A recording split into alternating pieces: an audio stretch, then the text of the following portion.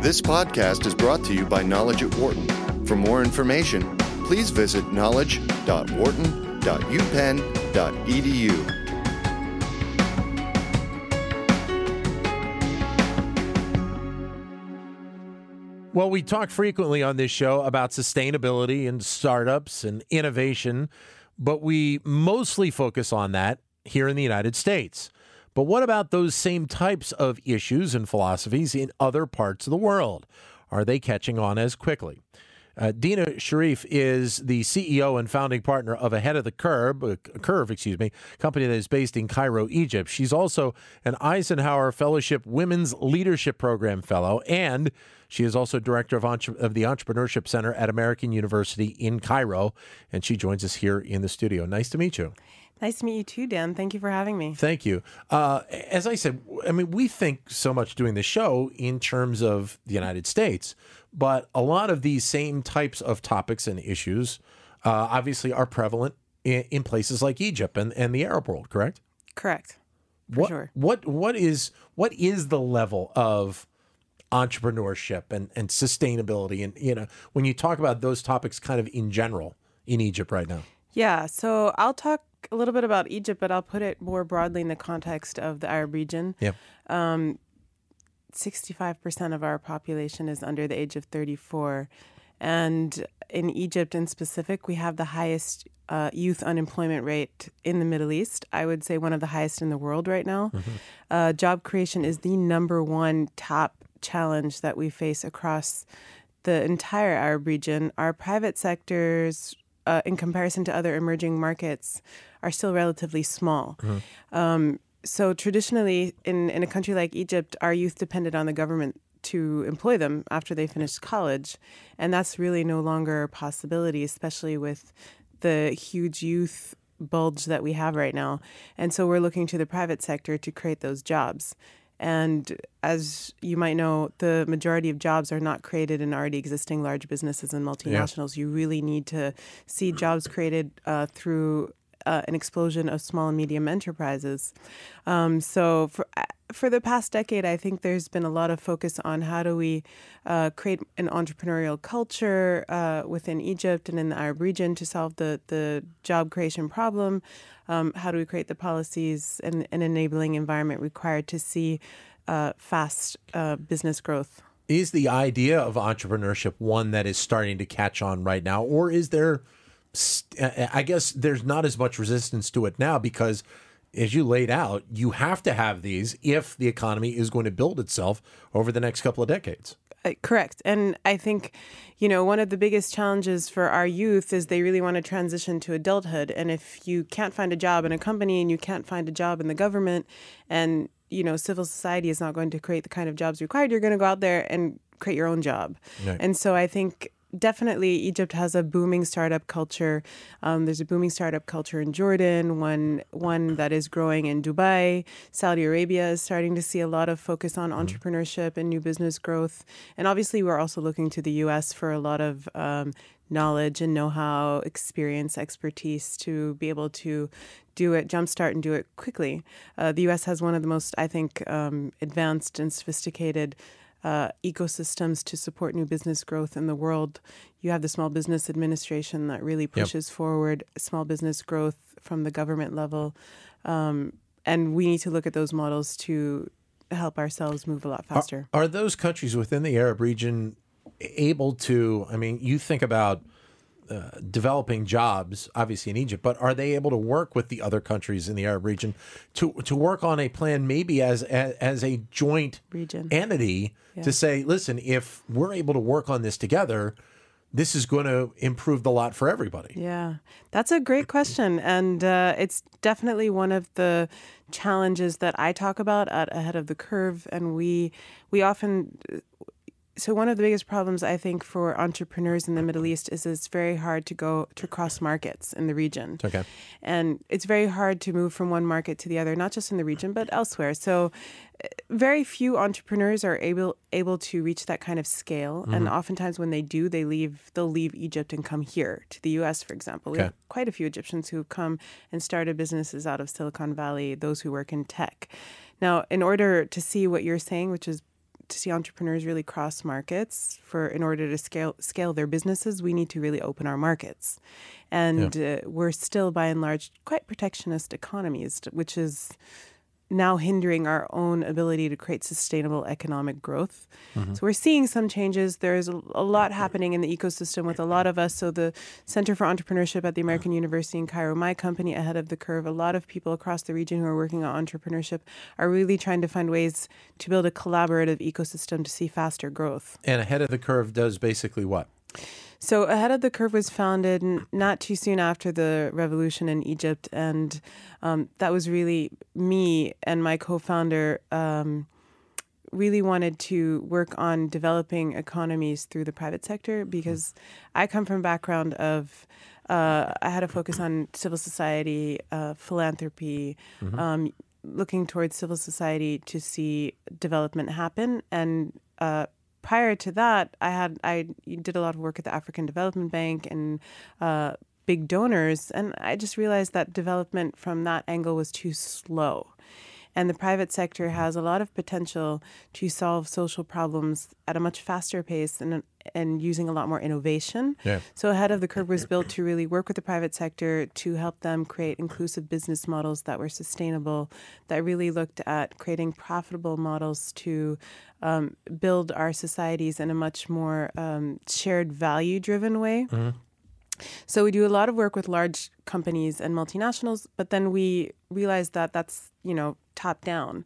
What are we going to do bottom up? We created a subsidiary called Entrepreneurship with Impact Ventures, which is the first impact investment fund in the Middle East to work on early stage startups with social impact. And it's been a really cool journey so far. We've invested in a number of businesses, healthcare, retail, transportation issues. And I see a lot of potential in that specific startup space. So is it at a stage, I guess, where it's getting off the ground right now and the impact maybe is starting to get there and maybe hasn't been fully felt at this point? So I would say that we have a couple of really good examples of businesses that have moved into their growth phase. Okay. I think when it comes to impact entrepreneurship, investors are starting to catch on that this is a space that can be very lucrative while at the same time solve major problems. I mean, here's the story in the Middle East. We don't have the luxury of time. So we just really don't. We have too many problems. And if we don't create jobs fast, what happens? Youth become disillusioned, they become recruited, and, by people like ISIS and the Muslim Brotherhood, and we really don't want to see that. We want to give young people the ability to transition into adulthood and have a good livelihood. So I think right now we're really encouraging young people to start businesses that will be profitable with potential for fast growth, but that will also simultaneously solve a major problem in society. So go back to the roots of capitalism, which is really creating value for the business and for society. And we somehow drifted from that, I think, during the 20th century in our industrial revolutions. And, we became so focused on tech and creating the next new app, we forgot that, businesses are meant to really solve problems. Yeah. So I think that's growing in the Middle East, which is really interesting in comparison to the rest of the world. We're seeing a lot of these businesses emerge. This is Knowledge at Wharton on Sirius XM 111, Business Radio powered by the Wharton School. We're joined here in the studio by Dina Sharif, who is the CEO and founding partner of Ahead of the Curve. I guess then you mentioned healthcare, and healthcare is something in terms of innovation that is obviously talked about a lot here in the United States and all the changes that we have already seen and what we're going to see going forward. How much of that do you see, the ideas within healthcare, to change the way it's run, to change it as its business model and make it more successful and still reaching out to the people that live in that region and giving them the best services as possible? Yeah. I mean, healthcare, especially for me, is something that's very close to my heart. And I've seen a lot of people suffer as a result of dysfunctional healthcare systems, specifically in Egypt and in many other Arab countries. And we have a heavy focus on healthcare and finding businesses that are innovating in healthcare. But specifically, we created a program called The Impact. And that's a 5-day boot camp to train young people on how to design build and create a sustainable, scalable social business where we always use healthcare as a challenge, Right. and in the hope that we'll find businesses that will that we can invest in. But we do have a couple of rising stars in the Middle East in healthcare. One of them is a company called Smart Medical Services, and a big problem for Egypt. We're a population of close to 95 million, and most of them are falling, through the cracks in all the system. It's very hard for them to get access to quality healthcare. And our healthcare system is still mainly built on a pay cash, get a service type system. Right. And a lot of them don't have health insurance. So this entrepreneur, and we invested in this business, created an amazing new business model to provide affordable healthcare insurance to those who are middle class and below, targeting specifically small and medium enterprises who can't afford, the big health insurance providers. Yeah. And then he created a cash card, which means basically anybody could buy this cash card, get into a system, get access to these services at a discounted rate. Yeah. And he's at a point where he's grown so fast and is doing so well that a lot of other global players are looking to buy him out right now. So that's a great success story. And I think that's an example of real innovation within our healthcare system. You've written about philanthropy, as you mentioned. I have. What is the state of philanthropy over there? Because again, this is something relatively new for what we discuss on this show most weeks. Yeah. So the Middle East has one of the, I think, richest cultures of giving in the world. But it's largely charitable in nature. And I would say over the past 15 years, we've seen a shift from charity to philanthropy that is really strategic and very institutionalized and focused on getting to root causes. And we've seen a rise in foundations, both in the Gulf countries and outside of the Gulf, who are really tackling serious issues in education, women's issues, healthcare issues. So I think, just like in entrepreneurship, we're seeing a real shift to creating fast growth businesses, specifically in tech and impact entrepreneurship. We're also seeing a shift within the philanthropic sector where people are thinking, with this wealth, we need to quickly do something strategic with it. I think it's been a bit slow, but it's coming together, and it's a very important part of our society. We do give back a lot. How frequently are there, or I should say, how much has built up in terms of companies like yours that are looking to help and looking to advance the cause of so many startup ideas and entrepreneurs at this point? I would think that part of what has to happen is you have to have companies like Ahead of the Curve to be able to kind of bridge the gap that's there. Yeah, definitely. Or, we'll just explode ahead of the curve. Or that too, yes. You could do that and just scale across. No, I think we do need to see a lot more people working in this space. I think we need to see a lot more focus of, it's okay to make money and do good at the same time. Yeah, and the Middle East has a culture, and Egypt has a culture of if you do good, you have to do it quietly. And, you can't be very open about your giving, or, you can have a successful business, but your philanthropy is something else. Yeah. So I think all of this is being disrupted also because there's an urgency. We just don't have time. And this is, 2016, this is the age of technology. And, I don't know if you're familiar with the concept of the law of accelerated returns. Change is not going to be incremental anymore. It's just not. It just can't be, because technology is going to accelerate everything. So I think the Middle East is getting into that game of really capitalizing on the great wealth. There is a lot of wealth in that region. Oh, sure, and we just need to capitalize on that and channel it properly, and also find, really support the potential that our youth have to create solutions to our problems through viable, profitable business models that can be scaled. But as you said earlier, the challenge that you run into is the fact that realistically, one country won't do business with another at times, and that relationship that we see here in the United States with Canada or with Mexico or whatever it is it's not there as frequent No. as in other parts of the world. Correct. And this is where policy comes in. So this is where we all need to, which is part of the reason why I also base myself out of a university and have a heavy focus on doing research, policy-related research, because we do need our policymakers across the region to be creating environments and ecosystems that are collaborative, that will allow real job creation to happen and to see an exponential growth in startups if we really want to see our economies grow in the way that we need them to grow. That requires policy, and it requires the governments being willing to create that environment. I would imagine that in some respects, some of the companies almost have to be putting some pressure on the government to make change because of what you just alluded to. You don't have the time to wait for government to make the changes. No, we don't. I'm guessing it's probably somewhat similar here in the United States, that if you have to have something that goes through the government, expect it to take a while. Yeah, that's correct. It's a slow process, but I think what's interesting in the Middle East right now, and this is also common in the U.S., we have a lot of really successful entrepreneurs who have created very successful businesses, and we're pushing them to step up and really support these young entrepreneurs become more successful.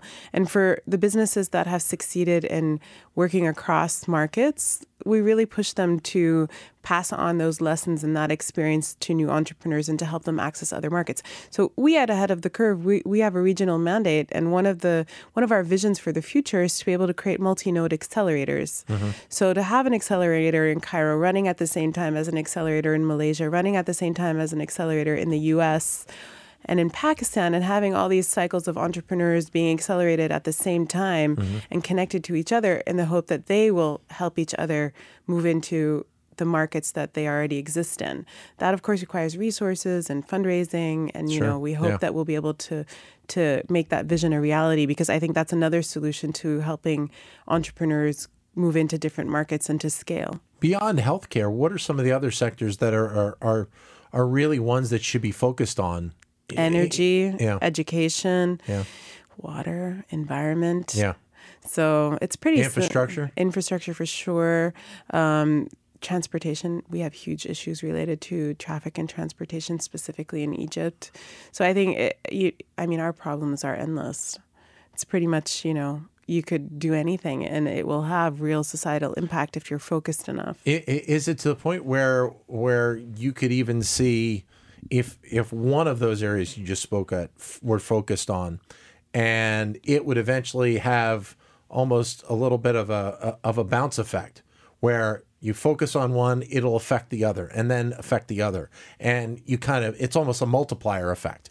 Well, that's how innovation works, right? I think, you create one solution. If you scale that will have an impact on other things, and you'll see change in that area. Yeah. I think everything is integrated, and that's where I think technology really comes in right now. Yeah. I don't think anything happens in isolation or in silos anymore. And when you disrupt one sector, that will inevitably have an impact on another. Yeah. And specifically when you're working on social change, healthcare, education, these are things that are very much relevant and related to each other. Yeah. So, and I would think that there probably would be a market even for people here in the United States to be able to, entrepreneurs that have ideas that are pushing them forward here, to be able to scale them and take them over to Egypt and other places. Absolutely. And, I was here with a private sector mission in D.C.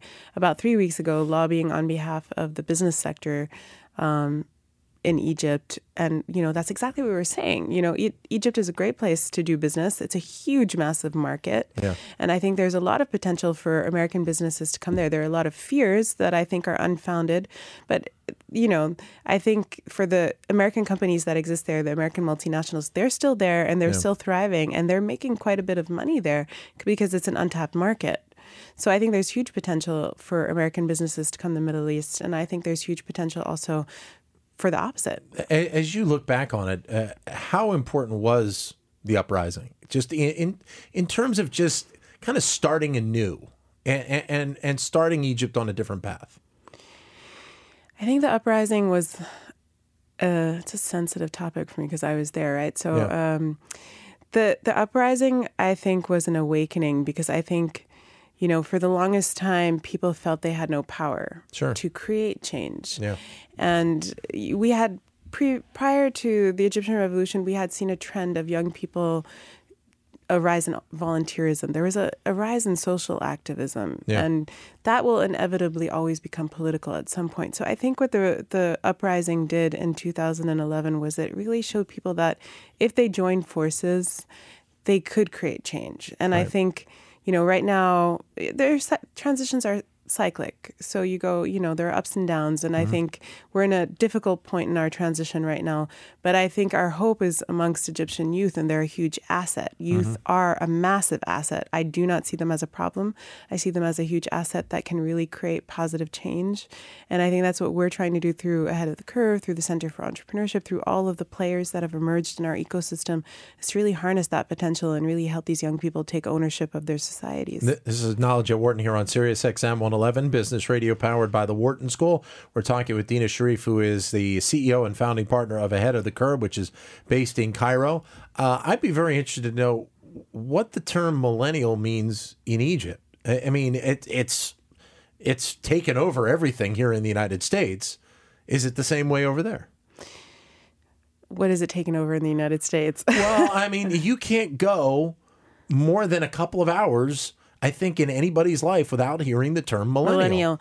I think it's the same specifically. I mean, like I told you, in Egypt, 65% of our population is under the age of 34. Yeah. And we have, a very young population right now. Yeah. I'm a professor. I teach, so I deal with millennials every day. I think...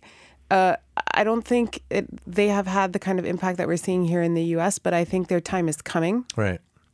And we will see these millennials doing things very differently. And we see them through the social entrepreneurs that we support. So a lot of the impact entrepreneurs in our network and the Ahead of the Curve network that we deal with, they say... They're very interesting because, they say, you know what, we don't care what the government does or doesn't do. Right. We're going to take matters into our own hands and we're going to create parallel systems. And that will inevitably have a whole other impact. You don't see generations of my generation or those after me talking like that. Yeah. And these people use technology, and you don't need to get government permission to use technology per se. Yeah. And that goes viral. But I don't think there's much doubt that from where you stand right now and the volume of young people that you work with, you'd probably like to see that increased 1,000-fold. Yes, absolutely. If you could, in a variety of different venues. Absolutely. But I believe in tipping points, and I think we're getting there. And I think as more and more young people see that they do have the power to create change and they do succeed. So this is why we're all working so hard to really support the ones that are succeeding, to create those role models and to hopefully turn that ripple that we're seeing into a massive wave. Yeah. And I think, the Egyptian government will eventually realize that these people can really create positive change and really learn to support them. But I would think also part of it is going back to something you said at the beginning is if some of these young people don't have the expectation that working for the government is a possibility, then it's like, okay, well, I got to think about something else to do. And that's exactly where everyone is right now. And what we're struggling to do, and not even struggling, it's like what we're all really rushing to do is to help them channel that energy into something that will lead to a positive growth trajectory for Egypt. Yeah. And, that needs a lot of resources, a lot of commitment. And we're working really hard and really trying to do that because I think Egypt has huge potential. It's a great country. It's a beautiful country. It has heritage, some of the best diving in the world, beautiful people. And I think there's a lot of potential to really build up our economy in a sustainable way and to actually be a leader in that space. I think we can really be a leader in impact entrepreneurship and for the world and, across emerging economies. I think what's happening in Egypt is fascinating. So your hope is if we were to have this conversation in 10 years from now, that we'd be having a much different discussion about the types of entrepreneurship, the levels that are involved, the numbers of people that are involved, the numbers of people involved in different types of businesses across Egypt. 10 years from now, Dan, I promise you, there will be so many stories of success and innovation and awesomeness coming out of Egypt. I won't know what to choose from. Hopefully that is the case. Dina, nice meeting you. Thanks nice meeting you. Thanks for having me. For more business news and analysis from Knowledge at Wharton, please visit knowledge.wharton.upenn.edu.